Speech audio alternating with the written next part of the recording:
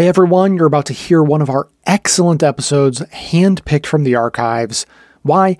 Because we believe in vacation time, and so do our members. After more than 10 years of perpetually verging on burnout, members voted to give me a French amount of time off each year, so I thank them for that, and use this as an opportunity to urge you to agitate for better working conditions for yourself and across the board.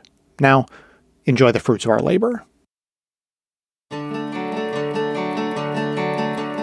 Welcome to this episode of the award-winning Best of the Left podcast, in which we shall take a look at the legacy of redlining, the building and subsequent destruction of Black communities, and the health and environmental impacts of segregation. The concept of structural racism is often a metaphor, not something physical you can actually touch, but that is not the case when it comes to environmental racism. Clips today are from Black History Year, Newsbeat, Shortwave, and the Tamarindo podcast.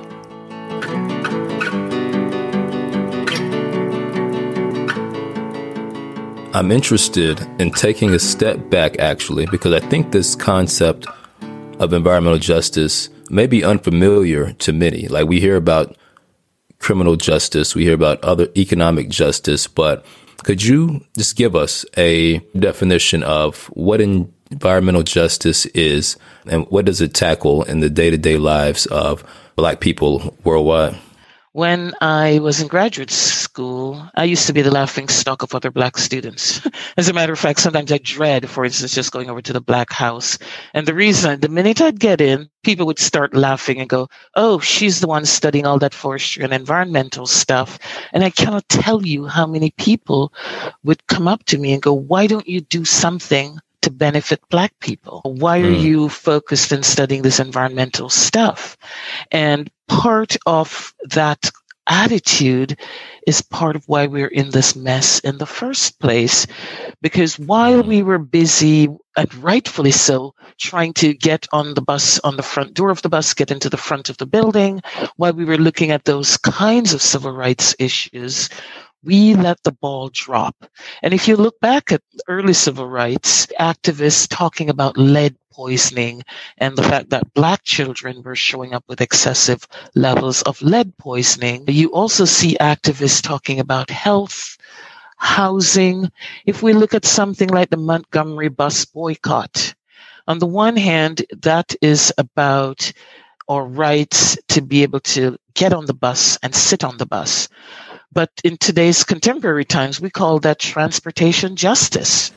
Because yes, we can get on the front of the bus and sit on the front seat of the bus, but the worst buses are the ones that run in the Black community. They're the ones that are most polluted, and the clean electric buses and the quiet buses and the buses that put out the least pollution run to the suburbs. So in addition to fighting to get on the bus, we should also have been paying attention to what kind of buses come into our neighborhoods, if they come into our neighborhoods.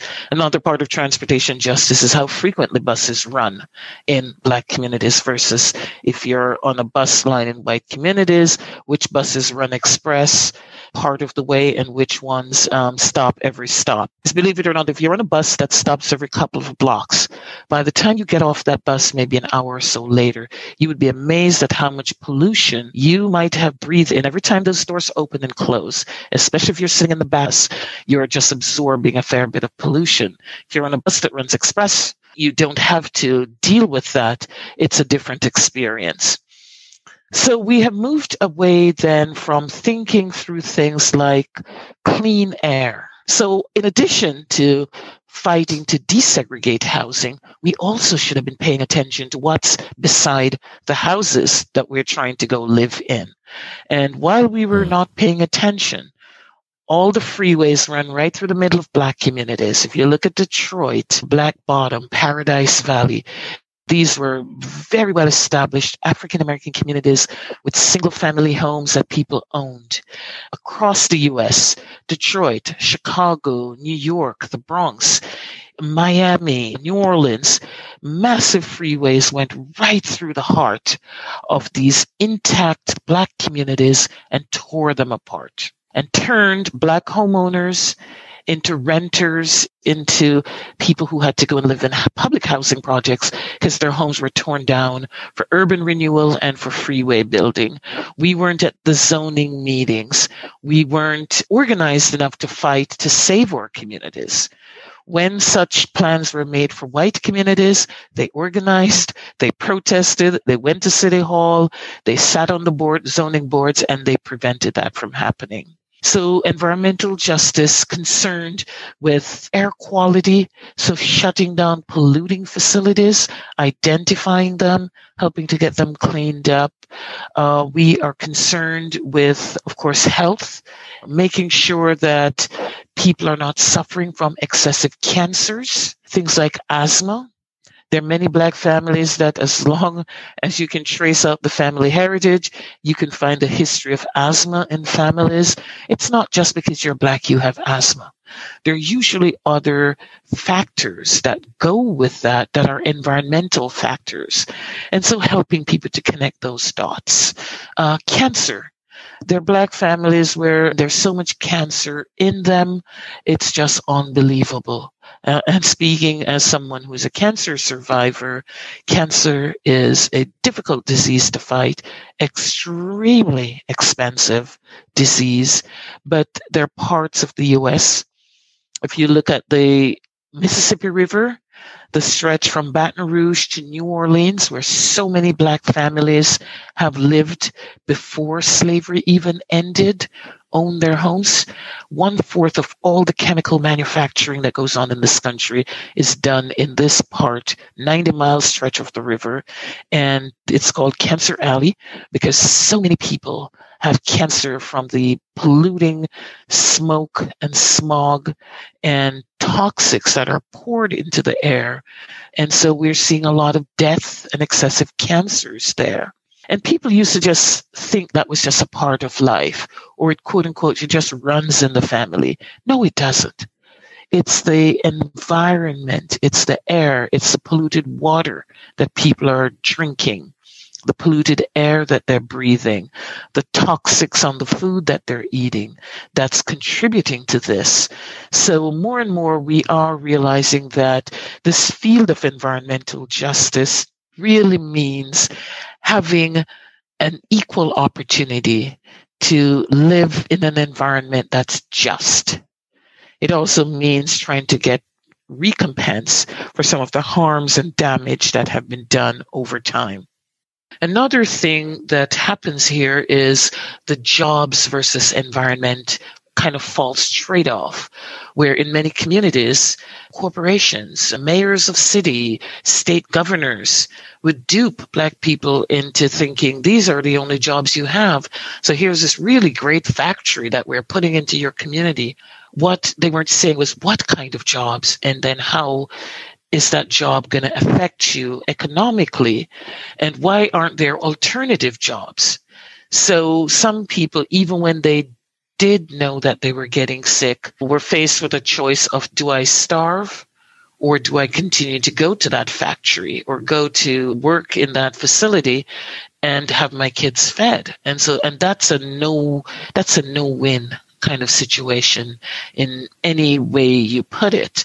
And so one of the things that environmental justice organizations are doing, as they've gone through the 80s, early 90s phase of just really focusing on let's clean up a facility or let's shut something down, they realize that strategy is not enough.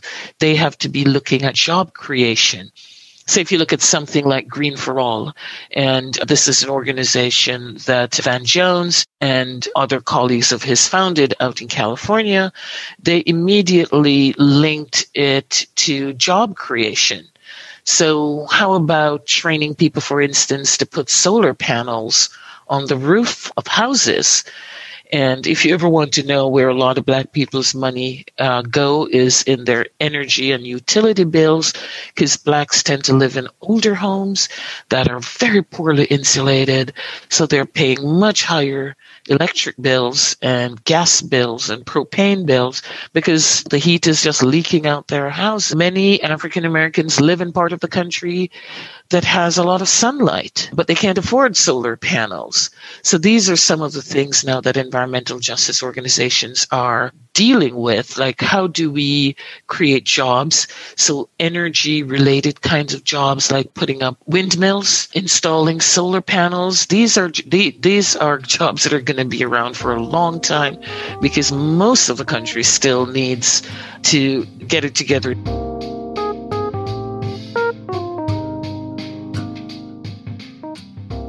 We recently conducted a study that attempted to examine across the country how historic planning policies that were promoted by the federal government affects our current day exposure to climate-induced hazards, specifically urban heat. We looked at 108 different cities.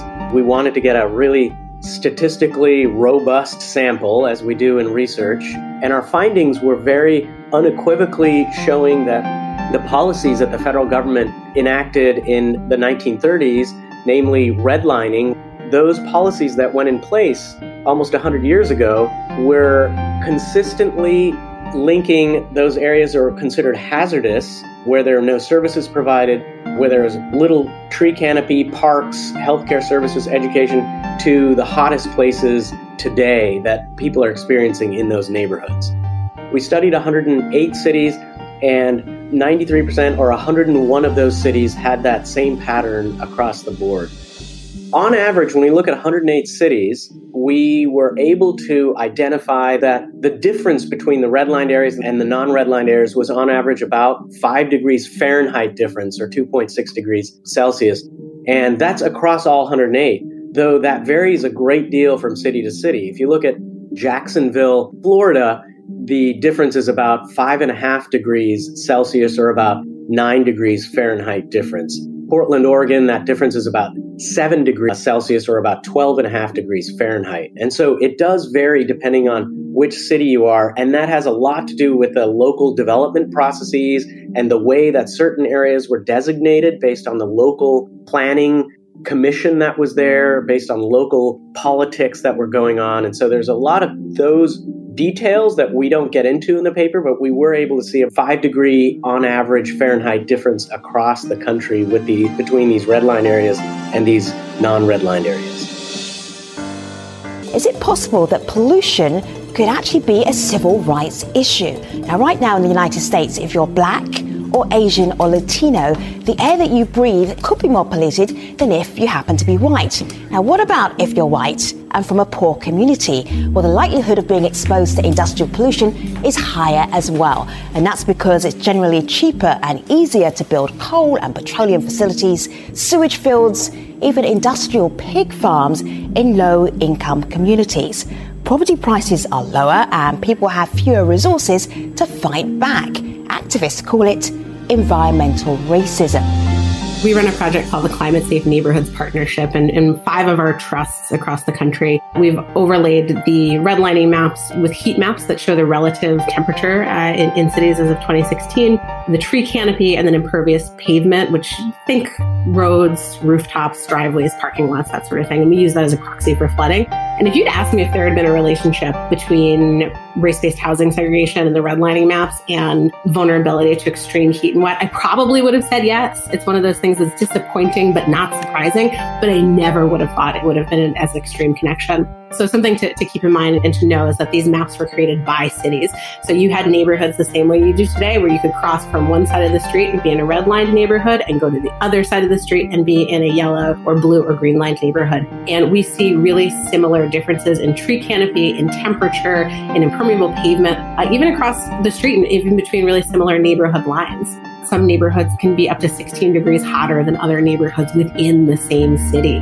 What that practically means, that is a portion of the city that's turning on their air conditioning and running a high bill. That's a portion of the city where if you have a medical condition that is triggered by heat, so I'm thinking asthma, I'm thinking kidney issues, heart issues, those are folks who are probably a little bit closer to ending up in the hospital than folks on the other side of town. So we see this really long legacy that has financial implications, social implications, those cultural implications related to the day-to-day lives of people living in these neighborhoods. So that the effects are long-lasting.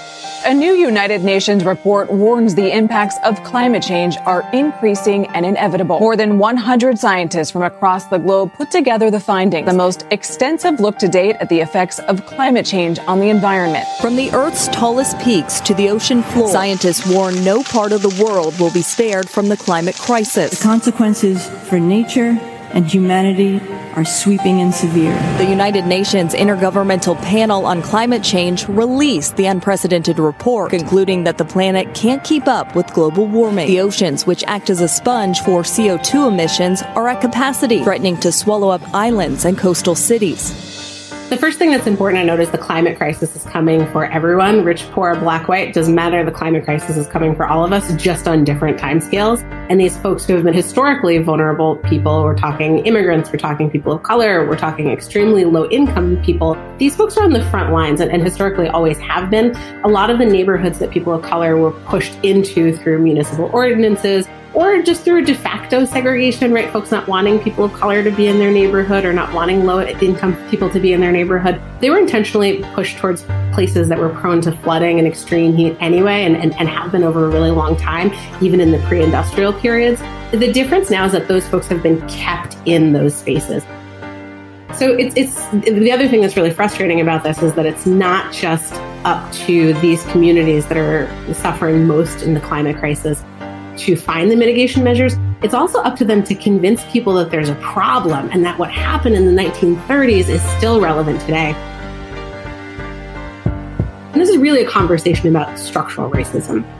I've had conversations with folks in Richmond, California, and Richmond, Virginia, and Pawtucket, Rhode Island, where people have said, well, I don't really believe there's a connection. And looking at that data, being able to layer the map yourself, put down the red line of the map, put down the heat, put down the flooding, building that argument with that data in front of their eyes has started to change some minds. And it stinks that the onus of that is on people who are suffering the most, but power is not given. There's an element of having to do that work, as unfair as it is. And one of the things that's nice about this process, too, is we're pulling in a broad array of allies to help not just help the community identify and prioritize their mitigation measures, but help to do that legwork of convincing folks that, yeah, this is a problem and it needs to be rectified. This is a legal issue. This is a cultural issue that does precede what's happening today. There's 50, 60, 70, 80, 100, 250 years of racial precedent that's led to where we are.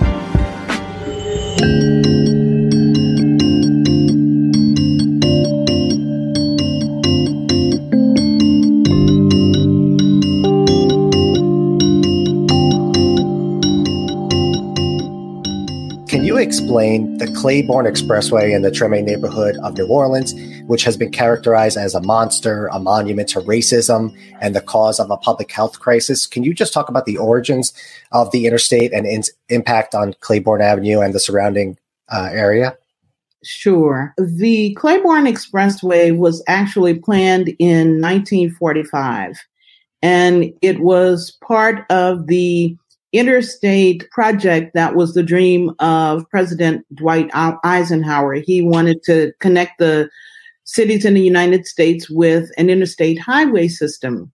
So the leaders of New Orleans decided that they would participate and decided that Claiborne Avenue was a good place to plop down a piece of infrastructure. And there are a couple of reasons why they chose Claiborne. To begin with, the Treme neighborhood, which is one of the oldest African-American neighborhoods in the United States, had been declared slum.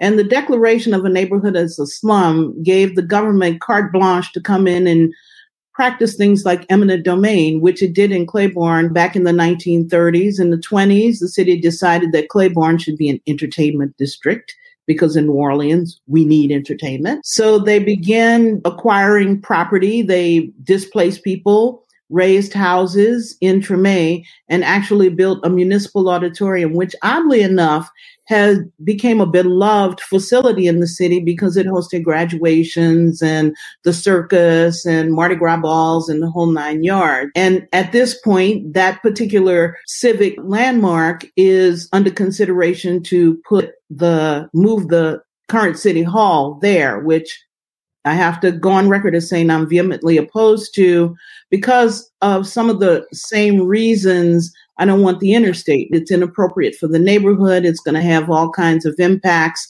and unforeseen circumstances that we don't want to entertain. But I want to move a little bit beyond that. So in the 60s, the day after Mardi Gras on Ash Wednesday, the federal government decided that they were going to come in and bulldoze a beautiful stand of oak trees, and the pictures of Claiborne pre-interstate are pretty legendary. And they just really drove a heart through the community. And in essence, they did. It's not in essence. They did destroy the economic heart of the Black community. And Claiborne was a thriving economic corridor because that is where Black people could shop during segregation. So during segregation and Jim Crow, we did not feel comfortable going on Canal Street, which was the primary retail corridor in the city at that time, because we just weren't allowed. We weren't accepted. So Claiborne was where you could get everything you needed, from dance gear to produce to you could take music lessons, dance lessons, bury your loved ones. It just offered a lot of goods and services to the community. Wow. So when Claiborne was eviscerated by the interstate, it really just destroyed a very thriving middle-class Black community and a retail district that served all of Black New Orleans. Incredible. Is the beginning of divestment for the people in that area, or was it synonymous with other urban renewal plans that were unjust?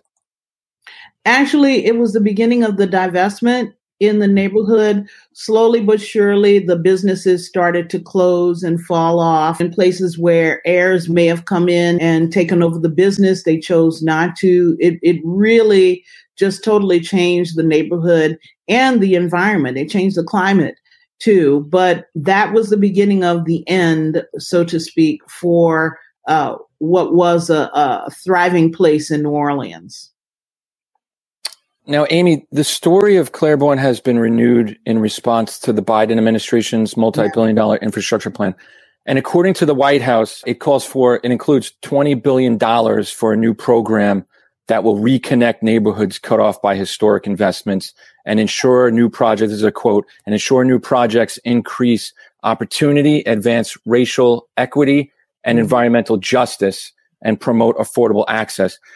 But how can this proposal, along with the work local organizations are doing, try to correct, if even possible, the injustice done to the community more than 50 years ago? That's a good question, because really you can't catch up. And as long as America continues on this road of thinking that Black and brown people and poor people don't need help, don't need a leg up because we're lazy, we don't go to school, or whatever they attach to that racism, for as long as we're not willing to do that, we're going to have these conditions. What the bill does is, in addition to providing for the reconnection of neighborhoods, it also provides for equity in other sections of the building. So there's a part for community-led revitalization, and there is a provision for giving people access to capital. And these are all of the things that poor people, Black and brown people don't have. We typically don't have community-led revitalization, number one, that takes skill, and it takes access to capital, because you can't do land acquisition, you can't develop with nothing. And giving people access to capital, making sure that craftsmen are lifted up, which we need in New Orleans because we have unique houses that take skilled craftsmen. So these provisions can set the table for us to then create programs that help to lift people and create equity. But that is not work that we can start when the interstate is down. We need to be doing that work now, not only in New Orleans, but in all cities, because equity has to come first. It cannot come last. So we can't have this as an afterthought. So I am very pleased to see that the Biden administration is thinking in terms of creating equitable places, particularly when these interstates come down, and they do need to come down. They are not healthy.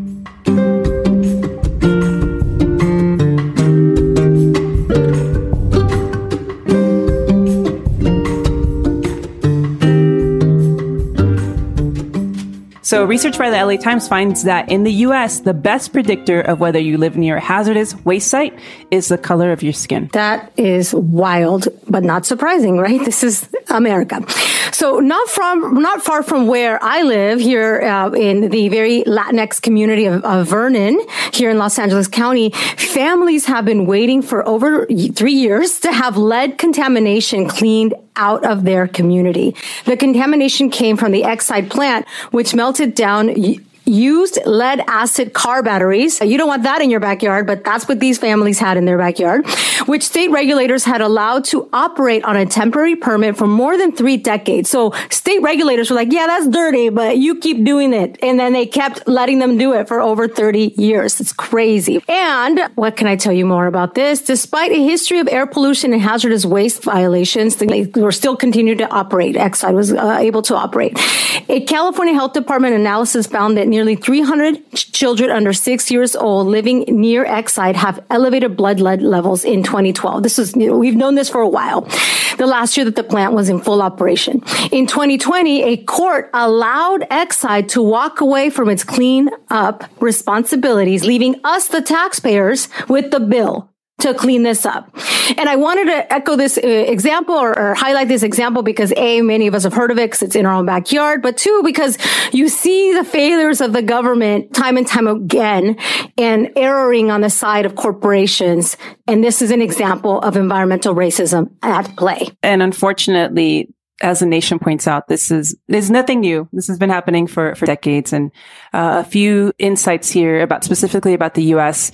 56% of the population near toxic waste sites are people of color, have 38% higher nitrogen dioxide exposure compared to white people. They're 2 times more likely to live without potable water and modern sanitation. And 95% of people of color that have claims against polluters denied by the Environmental Protection Agency. So we wanted to spend a little bit of time learning more about environmental justice and racism, what's happening, and the work of environmental justice organizers. You've been doing this work for over 10 years now, and I would love for you to share with our listeners about why you work in the space of environmental justice. Sure. I'd love to tell you all a little bit more about my work and the reasons why I do it. I do this work because the environmental and health and economic burdens of pollution and contamination, they fall almost entirely on communities of color. Contaminated sites and industry are disproportionately located in Black and brown communities. And so that means that people of color, Black and brown people, are paying for industry with their lives and with their health. And even though my work right now focuses on contaminated sites, environmental racism extends well beyond those types of facilities. In every single environmental context, our communities are forced to risk their health for industry profit. So, for example, transportation corridors, highway networks, warehousing facilities, port complexes, all of these spew pollution into the air, and they're often located in Black and brown communities. And EPA's findings show that non-white people, especially Black people, face higher risks from pollution, and specifically from air pollution, and even face a greater risk of premature death than those who live in predominantly white communities. So let's be clear, these are not just coincidences. They're happening because of systemic racism. And this systemic racism has resulted in federal policies and local policies that really don't protect people of color in this country. And they also happen because of land use decisions that our local governments make that have historically prioritized business, industry, commercial development over actual health and welfare of people. And they happen also because industries build facilities in communities where they don't think people have enough political capital or power to fight against the harms that they bring. I know that I feel like that only in the last few years have I realized how much communities of color are really carrying this burden and how really, environmental justice and a lot of environmental issues are rooted in systemic racism, right? Absolutely. Yeah. And actually, a lot of us are familiar with what's happened in Flint, Michigan and the drinking water crisis there. A Michigan civil rights panel actually found that the crisis, they called it being rooted in systemic racism. And a lot of us know about that case. And I'm curious if you can share another example that you want to highlight that we need to be paying attention to right now. Yeah, sure. There's a clear connection between racism and environmental burdens and environmental pollution, toxic contamination in this country. You can just look at where facilities are located, where we have these sites. And it's, like I said before, almost always in Black and brown communities. And that's for the reasons that I mentioned, because companies, even local government, think it's easier, and it is often easier to site facilities in communities that are focused on putting food on the table versus mounting a massive PR campaign against toxic contamination. So you asked about something. There's so many examples that are similar to the drinking water crisis in Flint, Michigan. Unfortunately, it's devastating to say that the levels of lead in Flint's drinking water were extraordinarily high. And the whole situation could have been avoided if people had been trained, people were in charge and were paying attention to the types of treatment that the water was undergoing. And unfortunately, that just wasn't happening in Flint, Michigan, and they changed the water source and didn't adequately treat the water, which caused the lead pipes to corrode, and the lead would enter into the water, and the water would then be brought to residents' taps. And that's how lead ended up in the drinking water. There are, like I said, many other examples. One example that really comes to mind for me is the Newark Safe Drinking Water Crisis, which is it's a piece of litigation that I worked on for many years during my time as a senior attorney at Natural Resources Defense Council. I led our litigation and advocacy efforts to really curb the levels of lead in the drinking water in Newark, New Jersey. The levels at the time that I first got involved in around 2016 were astronomically high. And there's no safe level of lead, especially for kids. Lead causes all sorts of conditions. It interferes with brain development. There are even studies that say that it leads to exposure to lead in your youth leads to higher rates of incarceration in adulthood. So it's no wonder that some of our communities are really suffering when their children are exposed, generations of children are exposed to lead in drinking water. And so when I first got involved in Newark, we started investigating. We started looking at the publicly available data on the state's Drinking Water Watch website and started noticing that the concentrations were extremely high. When I first started looking, we were looking at about 25 parts per billion. And like I said, there's, no safe level is safe. No level of lead is safe. And those levels rose over time as we proceeded into the litigation to the 50s and 60s parts per billion range. And this happened over the course of 2 or 3 years. And so by the end of the case, the city of Newark and the state agency settled with Natural Resources Defense Council, as well as our clients. And our clients were the Newark Education Workers Caucus. And they were really instrumental in bringing this case to the public attention. And as part of the settlement, the city committed to begin treating the water with corrosion control treatment, which is that chemical that they need to add to the water in order to prevent corrosion of lead pipes.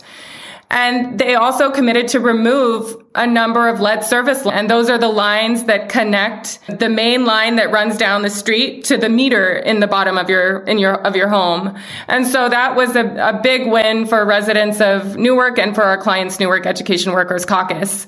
But Flint and Newark are just 2 examples. These issues happen in older cities, in Black and brown cities, in cities that are struggling economically all over the country.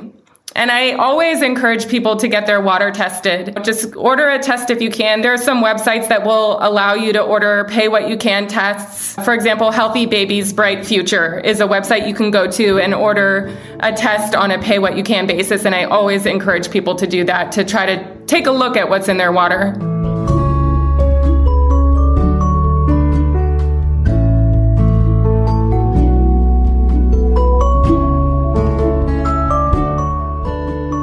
Okay, Rebecca Hersher, let's start with some basic terms.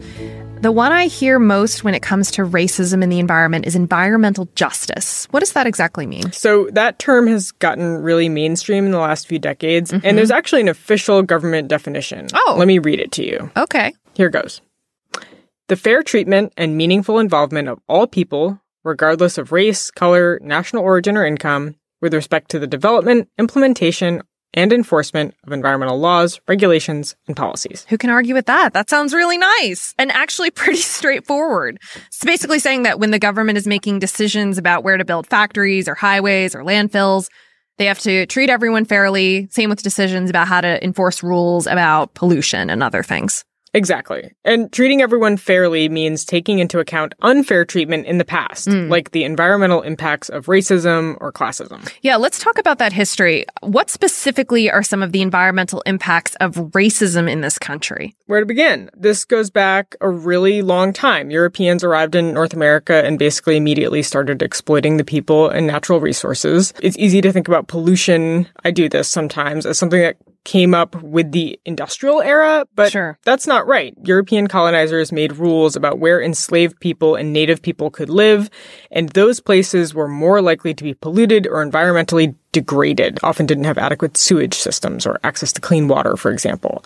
So that's the foundation. And when industrialization happened, factories, steel mills, power plants, giant farms, that followed the same patterns that had already been established by that historical precedent. Exactly. So those big sources of pollution, whether it's a factory or a landfill, were essentially more likely to be built next to places where poor people and people of color were living. Is that it? Yeah, exactly. And starting with the larger movement for civil rights, you start to see protests about this in the U.S. And there are some famous ones. United Farm Workers demonstrations in the 1960s over pesticide exposure.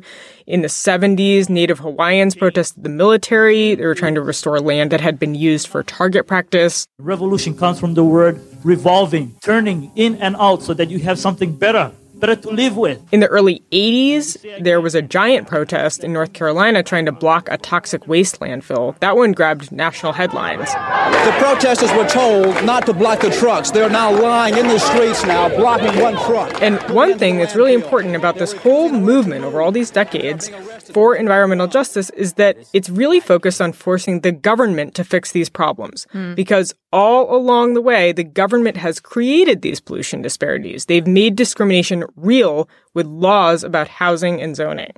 Absolutely. One example of the government doing this, and we talked about this on the podcast before, is redlining. So devaluing homes in neighborhoods where marginalized communities live.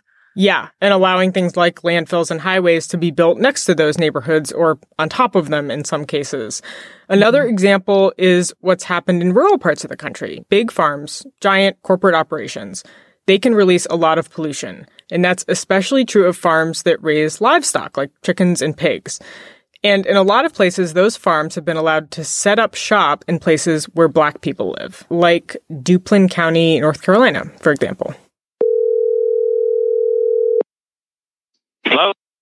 This is Devon Hall. He runs a local environmental health group in Duplin County called REACH. It's an acronym for Rural Empowerment Association for Community Help. And I really wanted to talk to him because he has been trying to cut down on pollution from hog farms in his area for more than 15 years.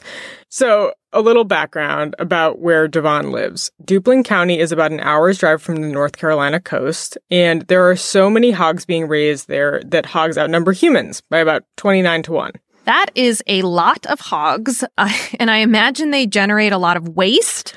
Yes, that is very polite of you. The hogs generate an enormous amount of feces, and microscopic pieces of that feces can get into the air and the water. It makes people's eyes water and their throats burn. Studies have shown that it exacerbates respiratory diseases and kidney disease and infant mortality. It's nasty. That is not good. Not good at all. And what's wild is the government has acknowledged all of that for decades. Hog pollution in North Carolina has been an environmental injustice, according to the Environmental Protection Agency, since at least the mid-2000s, if not earlier.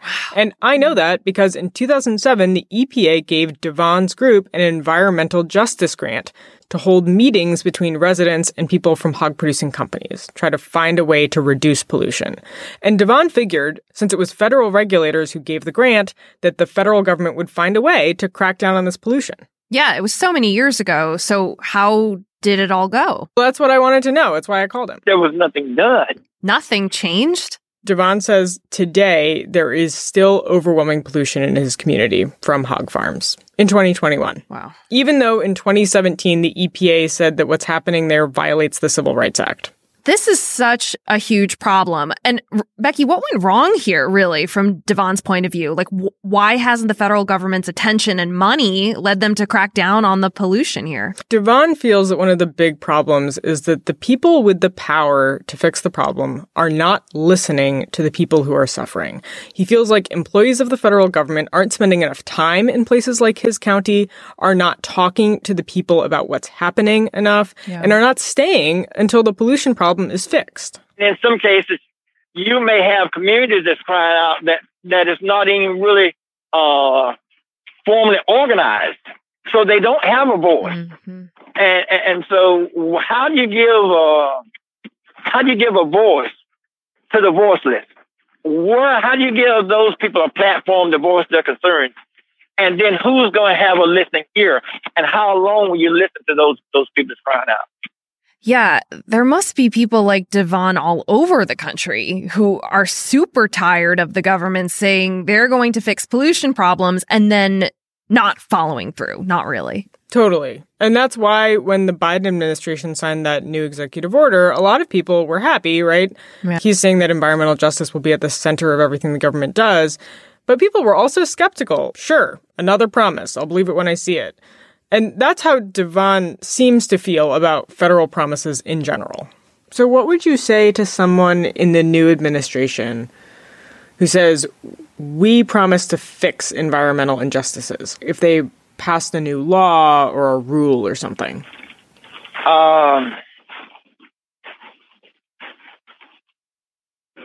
I'm just thinking action speaks louder than words. Don't tell me what you're going to do or what your plans are. Start doing something. Just do it. Just do it. Yeah. So in light of all the ways the government has let people down in the past, could the Biden administration do anything new or different that administrations in the past haven't tried so far? Yeah, there are some options. The new administration could support a bill that's already been drafted in Congress, and that would give people like Devon Hall more power to sue over pollution. That bill was originally sponsored by Vice President Harris when she was in the Senate. It could have new life now that Democrats control Congress. But the other big thing is money. President Biden is getting ready to spend a huge amount of money on pandemic recovery and climate change, like trillions of dollars for new infrastructure and housing and job training. If that money focuses on undoing generations of discrimination, it could make a big difference. So a lot of people are watching to see if it gets spent equitably, not equally, but equitably.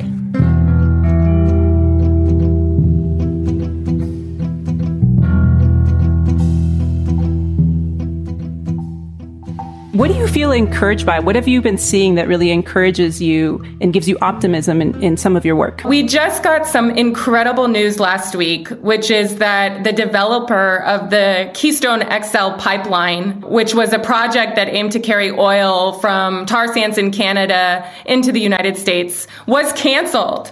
Which is, I don't have my matraca, but I'm making a matraca noise because that is incredible. It is really wonderful news and it's encouraging. It's a huge win for people who care about protecting species, but it's also a huge win for all of us because it's a huge win against climate change.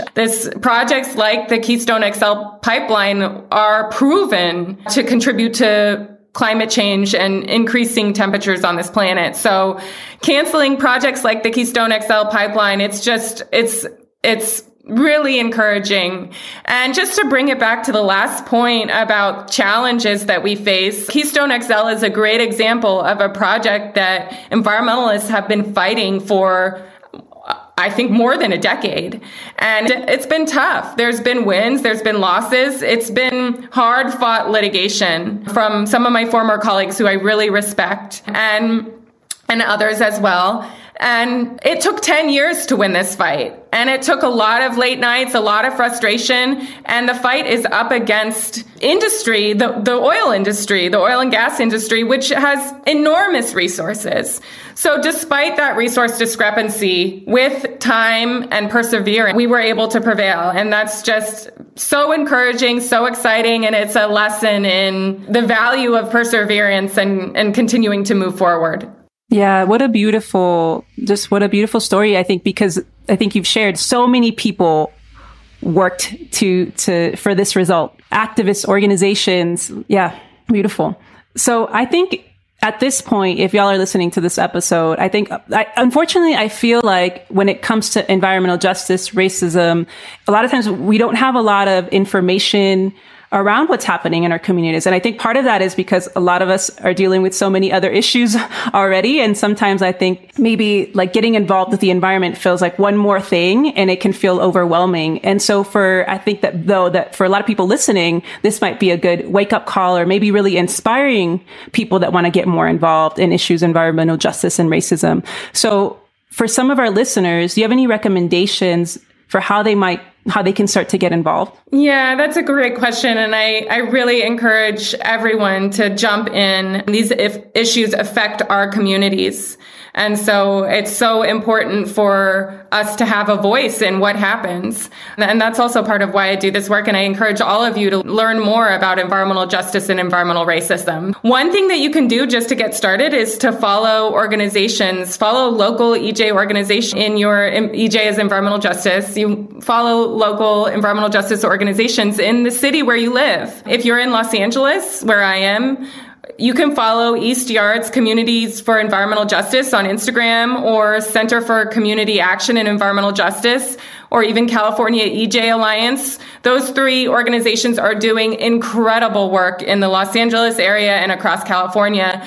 And you can just follow them on Instagram and learn more about the advocacy that they're working on, how to support their campaigns. You can attend community meetings. Many of them have trainings that you can attend. You can learn about facilities in your communities or communities that you care about. You can sign petitions that they put together, and you can and should donate to their cause and to support their mission, because a lot of them are functioning on really tight budgets and need all the support that they can get to really fight these issues, these really important issues that affect real people and real lives.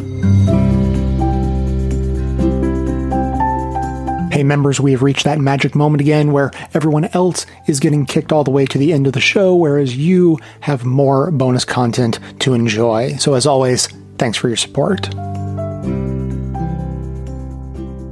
And so in 1793, the seat of government was not Washington, D.C., it was Philadelphia. In comes yellow fever. And yellow fever killed thousands of people. And the leaders of the city did not understand what the disease was, how it was transmitted, why it was killing whites more so than blacks. And black women became the nurses that helped to heal the sick. Black undertakers buried the dead. Blacks went and did everything to keep the city relatively safe. And so they started to succumb to yellow fever, but people didn't understand at the time the connection between malaria. And if you had been exposed to malaria, as many black people were, either from the times they were in Africa or when they were in Haiti, several Haitians came to Philadelphia after the revolution in Haiti. So people not understanding that pre-exposure to malaria gave you some level of immunity to yellow fever. And so that's why blacks were getting sick at the beginning, but they really helped to keep Philadelphia from just completely collapsing on itself. And so interesting parallels between what we've gone through in COVID in terms of blacks being forced into the healthcare role of these epidemics that nobody understands. Look at the 1793 Philadelphia yellow fever outbreak, but also look at the contributions that black people have made to this country when it comes to environmental health, environmental issues. So those are some of the ways in which I use history to help us to understand that we're not just victims, but we've also played very pivotal roles as black people within the environmental space. And for us to embrace that as we start to fight harder to reduce environmental inequalities. Well, it's obvious there's never not been a time where black folks weren't essential workers. I'm interested in understanding more around COVID-19 and environmental justice. What can we be thinking about here? Yes, we definitely need to be thinking not only about healthcare and access to healthcare, but also things like energy and water justice, but also just the structure of the American workforce and the inability, for instance. One of the things that COVID has really laid bare for us is it's not just that there are racial disparities in who's getting COVID. And actually, if you look at newspaper articles, sometime around March of last year, there was a running rumor about amongst Black communities in Africa, in parts of the Caribbean, and in the US that Black people were immune. The reason it's so similar to yellow fever, that was exactly part of what we saw in yellow fever.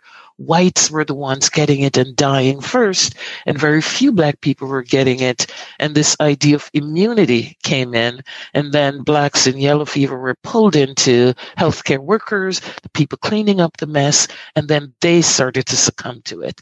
So COVID is really exposing also the fact that people who were able to work from home were able to avoid that constant daily exposure. It's not just working from home. It's if you're looking at college students, high school students, do you have space to be able to work, do your homework, do your classes from home? Not everybody has that. Data is showing us that only about 50% of African American households have internet connections.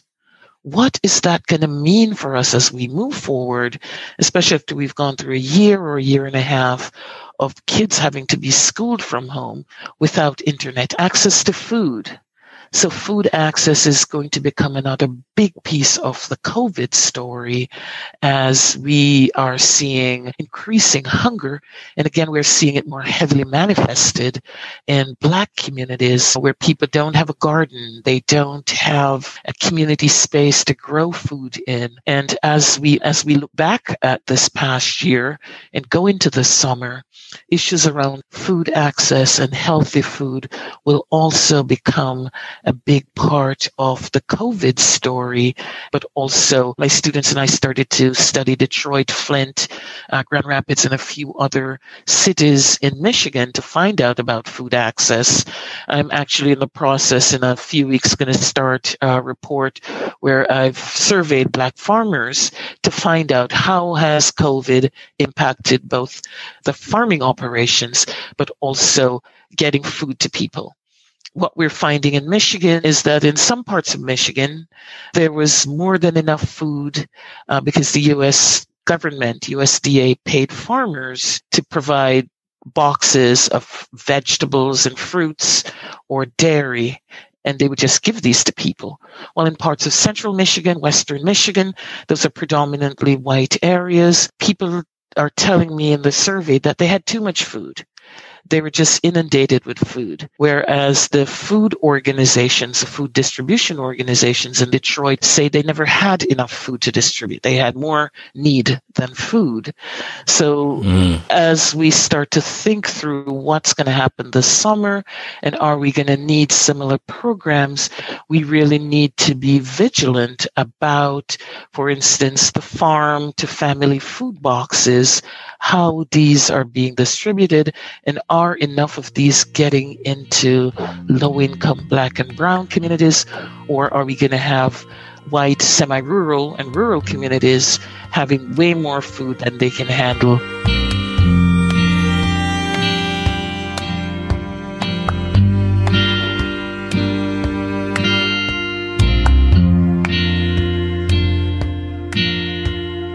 Well, America's dirty secret is that there are people that live in the United States that do not have access to adequate wastewater infrastructure. And the worst of that secret are people that when they flush their toilets, that the effluent from the toilet ends up outside their house on top of the ground. It's usually in the ground, or it could be in an open pit or in a ditch. The other part of that secret is that we found out, other than that, is that there are people that have paid for on-site sanitation. And when they flush their toilets, if it rains because of climate change and the soil holding water, a lot of times these systems fail and the sewage comes back into the home. And then the third problem that we've discovered is that there are municipal systems, primarily in communities that are poor or communities of color, that have failed. The infrastructure has failed, and people have sewage in their homes. I saw it in Centerville in Illinois. I saw more toilet paper and feces outside of those homes that I saw in Lowndes County in the rural communities. And right now in real time, you see what's happening in Jackson, Mississippi, where because of a climate event, when it got really cold in Texas, everybody was focusing on Texas, but it also froze in other parts of the South. And the water and wastewater infrastructure did not hold up. And people ended up having to boil water, had no water at all. So that's America's dirty secret, that these kinds of conditions that you would expect to find in poorer countries exist here. When Dr. Austin came here, actually, first of all, I wanted them to understand the relationship between what was happening with the wastewater problem and poverty. I think we were effectively able to make that case, and he visited Lowndes County. When he went to Lowndes County, the first home that he went to, it was a compound of families that lived in about 3 mobile homes. And when we walked around the back of the double wide that was in front, you could see you started seeing the raw sewage on the ground. The second home that we went to that was there was a single wide mobile home. You can actually see the sewage leaking from underneath the home. And there were different places throughout that property. You can see holes in the ground with raw sewage in it. And we went to a second home where the sewage was so bad, in fact, it was running into a ditch and the water lines were just above the water lines were just above where the raw sewage was. Like if there was any flooding or whatever, the question is whether or not anybody would think, are these people potentially drinking their own effluent? Is it seeping into these water lines? And nearby, you could see like children's balls. You could see there was a basketball goal that was near there. So that meant if the ball went into the sewage, the children either had to retrieve it and try to clean it or just leave it there. And we were there with a reporter, and all around us were mobile homes in this case. And we were there with a reporter, and one of the reporters asked Dr. Austin, he said, because I could tell that he was shocked by what he was seeing. And he said, what do you have to say about this? He said that this is uncommon in the developed world. Can you talk about the exorbitant costs of the sanitation to mitigate the problems and how people were being criminalized for not paying for those services? Yes. When I got involved, there were a number of people that had been arrested or cited for arrest because they could not afford an on-site septic system. And actually, the health department put in place policies where they were prosecuting people. So in other words, the criminalization of poverty. And they weren't just prosecuting people who couldn't afford septic systems. They were prosecuting people who had septic systems that they had approved that had also failed. So that was my entry point into this. That's how I got involved, was to try to stop this from happening. And at that particular time I was working with the National Center for Neighborhood Enterprise, which was run by Bob Woodson, and we negotiated with them that they would no longer prosecute people, provided that we were trying to find a solution. But I know that they did continue to prosecute folks. And more recently, one of the families that we worked with to try to help understand about the cost of septic systems, when we first started doing it, we were told they were between like $6,000 and $10,000, but we know that's not true. Depends on where you are in the county. And Pamela Rush, who I wrote about in the book, and kept her from being able to move into a home that a donor was going to provide for her. She had a half acre of property, and in order to put a home there, you had to know where the septic system was going to go. We hired engineers, we paid for that. And part of the engineering, when they dug down 25 inches, they struck water. And they said the type of septic system that she needed was going to have to be an engineered system, and it was going to cost $28,000. Wow. So we asked them, how can she maintain a system that costs $28,000? She's making less than $1,000 a month. It was suggested that we look for additional property. Now, this was for a half acre. In order to treat the sewage coming from a mobile home on a half acre of property, that's a lot of land. Yeah. 2/3 of it was going to be used for that $28,000 septic system. And they said in order for us to get a cheaper one, we need to go and get another half acre. So in the process of her talking to the adjacent landowner to try to get the next acre, she caught COVID and she passed away last year. Condolences, yeah. And one of the next questions was going to be a little bit about Pamela. One of the most shocking things to me, which I guess is relative at this point because all of this is just so horrifically shocking, was when you went to these communities and were looking around, you saw such horrific conditions and the sewage and the people, and just turning on the shower or flushing a toilet was perilous. And you had thought, wow, I wonder what tropical diseases are breeding in this. Could you tell listeners and viewers what you discovered? Yes, I actually went to the health department, called me because they were getting ready to arrest a woman. She was in her 20s and pregnant. And they wanted to arrest her because she could not afford a septic system. Her family had already gotten together $800 to pay for a PERC test, which is part of the process of getting a septic system. That's how they determine that's when they do a test to determine the percolation rate, the rate at which the water goes through the soil. So they had come up, and for that family, that was a lot of money for them to come up with to keep her out of jail. So they called me and told me that nothing is done about it. They were going to put her in jail. So I showed up with a reporter from the Associated Press. But when we went out back to see where her sewage was, she had a pit of raw sewage just outside her back door. So when she flushed her toilet, that's where all of it went into that pit. And it was teeming with mosquitoes. And I was bitten by those mosquitoes. And they actually drew blood in a number of places. And I later broke out in a rash. And I went to my doctor and I said, I want you to run a blood test because I want to make sure that I haven't caught anything, because those mosquitoes were on that raw sewage and then they ended up biting me and I could see blood.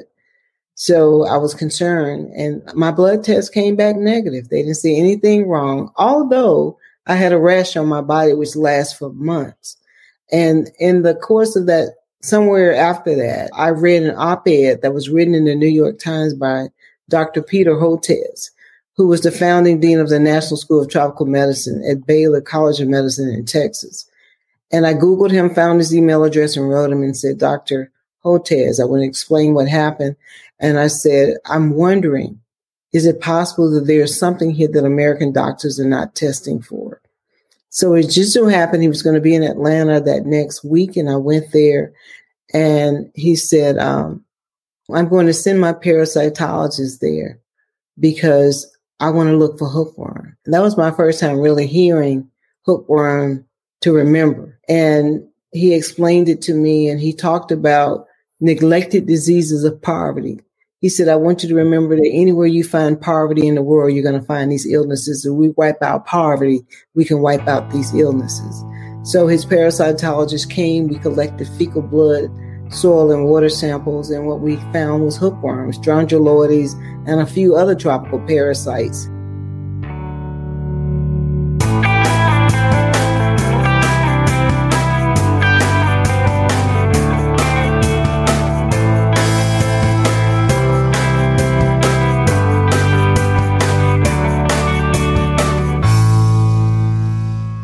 We've just heard clips today, starting with Black History Year, explaining why environmental justice is so important and why it's been overlooked. Newsbeat described the environmental impacts of redlining.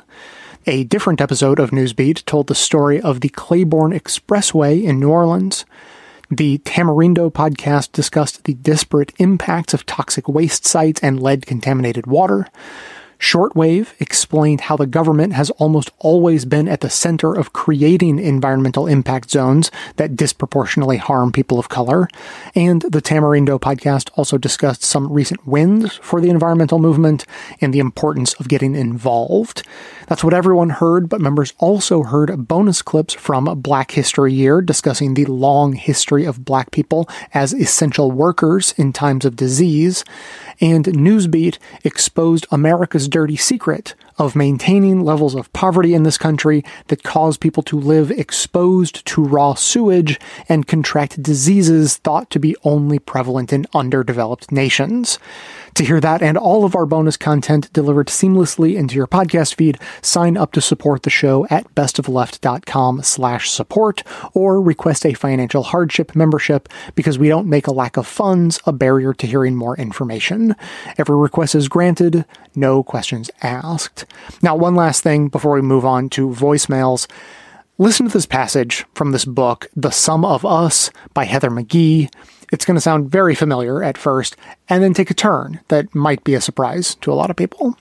Quote, "The environmental justice movement has long established that industry and government decision makers are more likely to direct pollutants, ranging from toxic waste dumps to heavy truck traffic, into neighborhoods where people of color, especially black people, live. This injustice has typically been understood as a life and death benefit of white privilege. White people can sidestep the poisoned runoff of our industrial economy.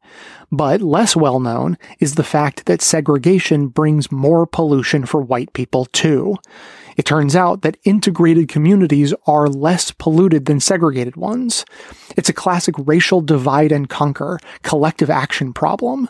The separateness of the population leaves communities less able to band together to demand less pollution in the first place for everyone. An environmental health scientist from the University of California, Berkeley, Rachel Morello-Frosch, conducted a major study examining pollutants that are known carcinogens and found that more segregated cities had more of them in the air. As she explained to me, quote, "In those segregated cities, white folks are much worse off than their white counterparts who live in less segregated cities in terms of pollution burden," unquote. I marveled at the force of the finding. Segregated cities have higher cancer-causing pollutants, for white people too, than more integrated ones. Professor Morello-Frosch was quick to add, quote, "And it's not explained by poverty. That effect remains even after you've taken into account the relative concentrations of poverty," unquote. End of passage. So, as it's good to always remember, especially for us white people, environmental justice and racism more broadly can't be seen as an issue where we just feel bad about the plight of other people. First of all, that's not very helpful, and it's not very motivating for us to get involved. And secondly, it misses a big aspect of the impacts of racism. To make real progress and to address the real impacts of racism head on, it needs to be seen as something that is poisoning everyone in society, and we should be outraged about that. Then you don't have to worry about feeling bad for other people. You can be outraged at the impact you and your family are feeling. So yes, the targets of racism are taking the brunt of the impact. That's obvious. But we're all worse off for it. And now, finally, we'll hear from you.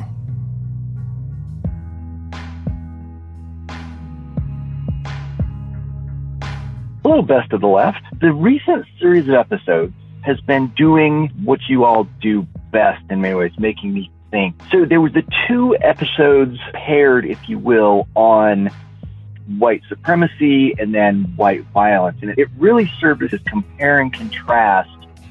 And you didn't explicitly say it, I may be reading this in, of the 2 major narratives of where racism comes from and how it functions. So there's, I guess, what you'd call critical race theory, which is very focused on structural. It doesn't matter necessarily what people feel or think, but look, we've got redlining, we've got segregation in schools. These things are structural, and they're really at the core of the problem, or they're certainly a part of the problem. And then there's the kind of classical liberal approach that racism is caused by bad people thinking bad things and doing horrible things because of that thought. The history of the Ku Klux Klan and violence and the overthrow of elected governments following the withdrawal of troops after Reconstruction. Examples that, like, case in point of why that view, it still has merit. It's not outdated and wrong. It's maybe, I guess,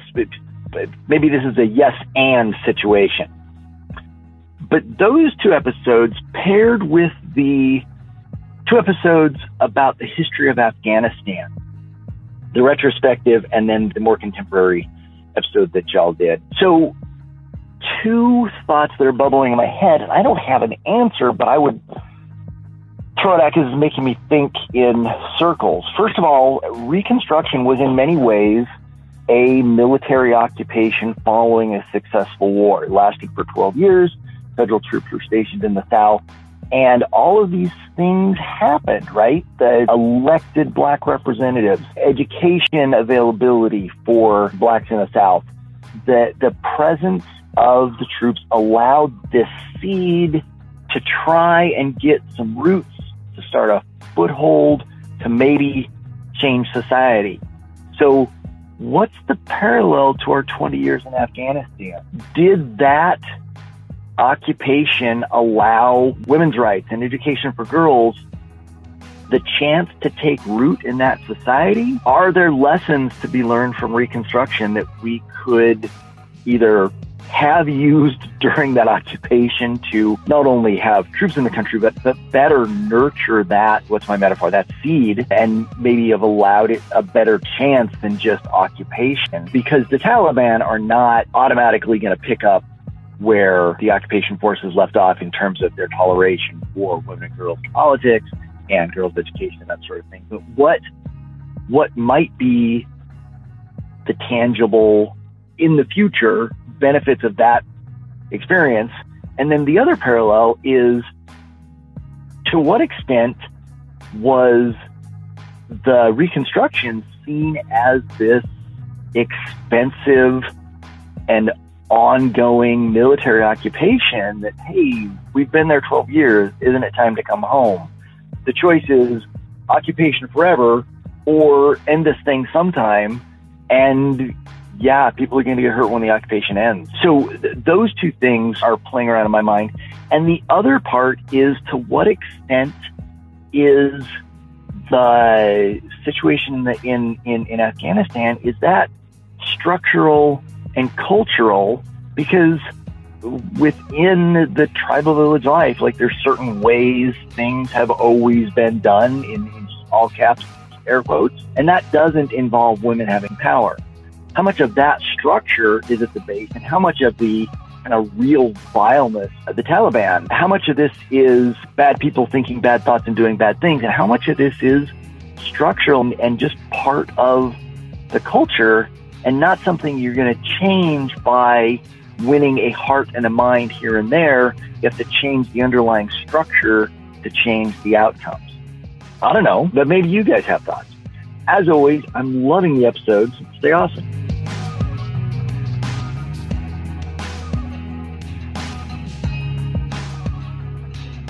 Thanks to all those who called into the voicemail line or wrote in their messages to be played as voicemails. If you'd like to leave a comment or question of your own to be played on the show, you can record a message at 202-999-3991 or write me a message to j@bestoftheleft.com. So we heard from Dave. He said a whole lot of things, and I have responses to just a few of them. The first is that he was distinguishing between structural racism and white violence being representative of a different kind of racism, the sort of individual racist mindset form of racism. And I just want to point out that racist mindsets also stem from structural forces.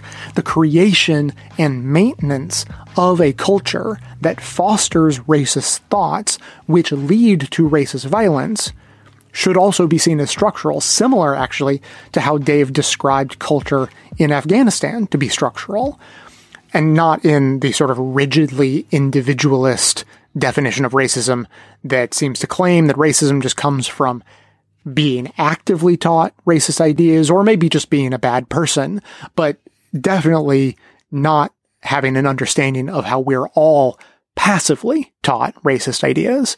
For instance, on the structural point that relates to today's episode, redlining is something that's very structural, but it helped maintain anti-black racism by keeping black families poor, by preventing them from buying houses, which helps maintain the myth and the racist ideas that exist within people's heads to this very day that black people are poor because they deserve to be, totally forgetting about the impacts of structural policies and their legacies, like redlining.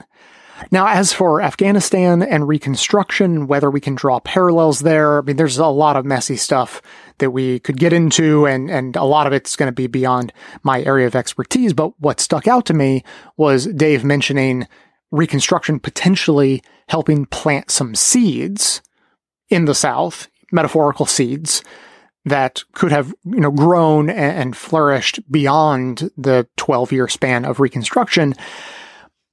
But I don't want to forget that another thing Reconstruction left in its wake was the backlash and Jim Crow terrorism. So it's hard to say how many seeds were planted that took root during Reconstruction, like Black education and empowerment, because there was a counter movement to very intentionally and intensely squash any of that progress, rip up those seeds, and salt the earth. So whether or not that parallel with Afghanistan and what the Taliban is going to do now, we can hope that that parallel breaks down pretty quickly. I mean, we live in a very different world, a very much more internationally connected world than they lived in the late 1800s when the South was deciding what to do with themselves. They were pretty well on their own. Once Reconstruction was over, they got to do whatever they wanted without too much negative impact. The Taliban doing whatever they want to do would almost certainly come with consequences, and they're going to have to weigh that. So we can hope for the best. As for the perspective of the Northerners in the Reconstruction era and having to maintain a military presence in the South and spend the money and time and effort to do that, would there have been a lot of thought that, hey, how long are we going to do this? Let's bring our boys home. That's a good question and is completely outside my scope of knowledge on the subject. I mean, I only learned within the past few years how Reconstruction ended, and that it was basically a political deal to settle a presidential campaign, and backroom deals were made, handshakes were shook, and Reconstruction was over. Whether that had anything to do with the feelings of the general population at the time, I have no idea. But if someone does, if we have some historians listening, I would love to hear their perspective. As always, keep the comments coming in at 202-999-3991 or by emailing me to j@bestofleft.com. That is going to be it for today. Thanks to everyone for listening. Thanks to Dion Clark and Aaron Clayton for their research work for the show and participation in our bonus episodes. Thanks to the monosyllabic transcriptionist trio, Ben, Ken, and Scott, for their volunteer work helping put our transcripts together. Thanks to Amanda Hoffman for all of her work on our social media outlets, activism segments, graphic designing, webmastering, and bonus show co-hosting. And thanks to those who support the show by becoming a member or purchasing gift memberships at bestofleft.com/support or from right inside the Apple Podcast app. Membership is how you get instant access to our bonus episodes in addition to there being extra content and no ads in all of our regular episodes as well. For details on the show itself, including links to all of the sources and music used in this and every episode, all that information can always be found in the show notes on our website and likely right on the device you're using to listen. So, coming to you from far outside the conventional wisdom of Washington, D.C., my name is Jay, and this has been the Best of the Left podcast, coming to you twice weekly, thanks entirely to the members and donors to the show from bestoftheleft.com.